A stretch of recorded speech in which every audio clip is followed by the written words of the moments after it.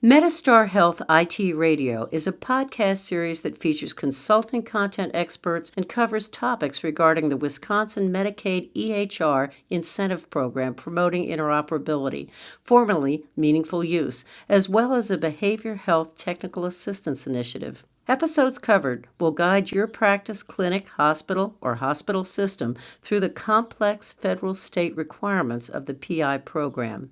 Metastar has helped more than 2,000 providers attest to promoting interoperability as Wisconsin's regional extension center since 2010 and continues to provide attestation assistance and audit preparation as a consulting service. I'm Aileen Ellis, and I'm joined today by Kevin Cleary, a project specialist at Metastar, where he supports practices and providers participating in the Medicaid PI program. Today, he's sharing with us information about what is needed during the Medicaid Promoting Interoperability Program application process for program year 2020. Welcome, Kevin. Hello, thank you for having me. So first of all, let's start with what is Medicaid's Promoting Interoperability? That's a great question to start off this podcast. So Medicaid Promoting Interoperability began in 2011, which was funded by the Centers for Medicare and Medicaid Services, also known as CMS, helped to establish the Medicare and Medicaid EHR incentive programs, which are now known as the Promoting Interoperability Programs, ultimately to encourage clinicians, eligible hospitals, and critical access hospitals to adopt, implement, and upgrade, and ultimately to demonstrate use of certified electronic health record technology. So this podcast is very timely because the Forward Health Portal opens on October 1st, 2020, and the last 90-day reporting period starts October 3rd, 2020. So what is the Medicaid PI application process? So the application process is all done electronically through the Wisconsin Forward Health Portal, which can be found at forwardhealth.wi.gov.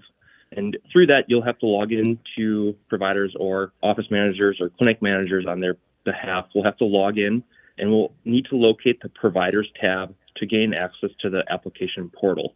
So what are some of the tips from the field for Medicaid's enrolled providers who start their application process? That's a great question. So I would begin by Googling Promoting Interoperability Programs Registration System. And ultimately, this is a great way to update not only your clinic or organization's contact information, including provider names and address and contact information, but also I would recommend going to ehrincentives.cms.gov. And I know I'm referencing a lot of web addresses, but those will be shared as part of the resource on the Metastar webpage. What are some of the important dates coming up? Yes, of course. So as I had previously mentioned, the Wisconsin Forward Health Portal, which again is where the application system is located, opens on October 1st, 2020. The last 90 days of 2020 on the Promoting Interoperability Program begins October 3rd. And finally, which is a change from previous years, is that all applications need to be received by Wisconsin Department of Health Services by January 31st, 2021, which is 2 months earlier than previous years, which was initially March 31st of the succeeding year. But this year it's January 31st. So it's important to note that. So what documentation do you suggest providers and their staff have available when they're working through the application process on the Forward Health Portal? So knowing that there's a lot of data input through the Forward Health Portal, these are my suggestions as to what to have on hand while updating the application system. First would be the provider's NPI number with the updated contact information.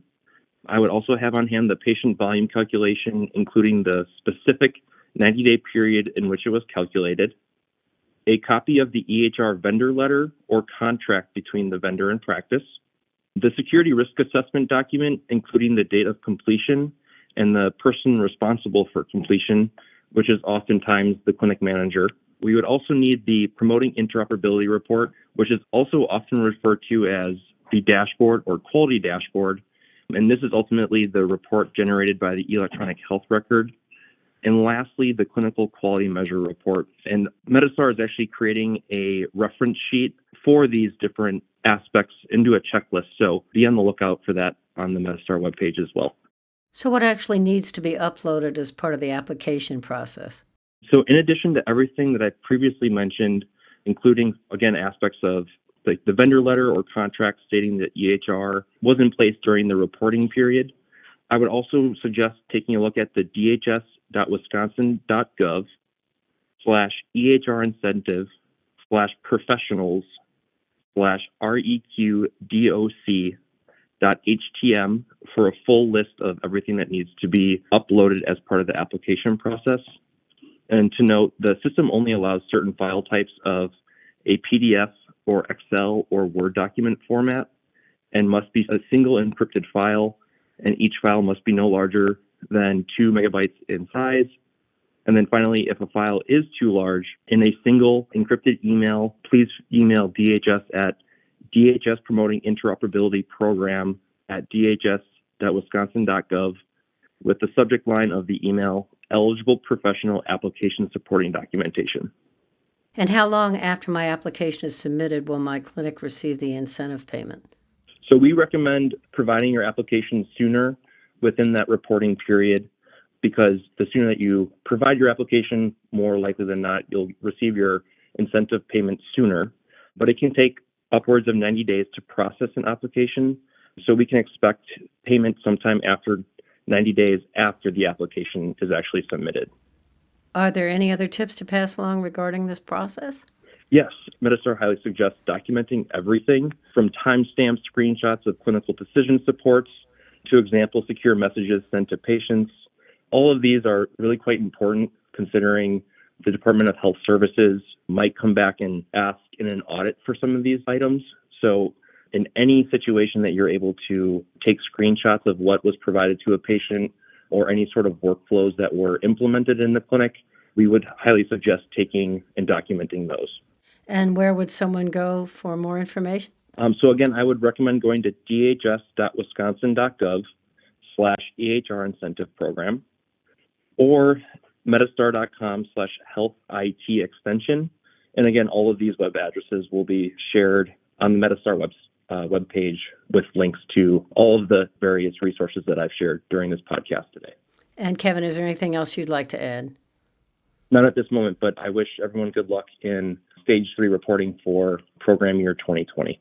Thank you, Kevin, for sharing this information about what's needed during the Medicaid Promoting Interoperability Program application process for program year 2020.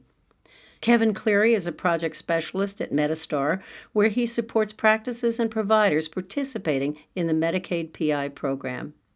Thanks for checking out this episode of Medistar Health IT Radio. For more information on this topic and to access resources mentioned, please visit medistar.com/podcast. That's metastar.com/podcast.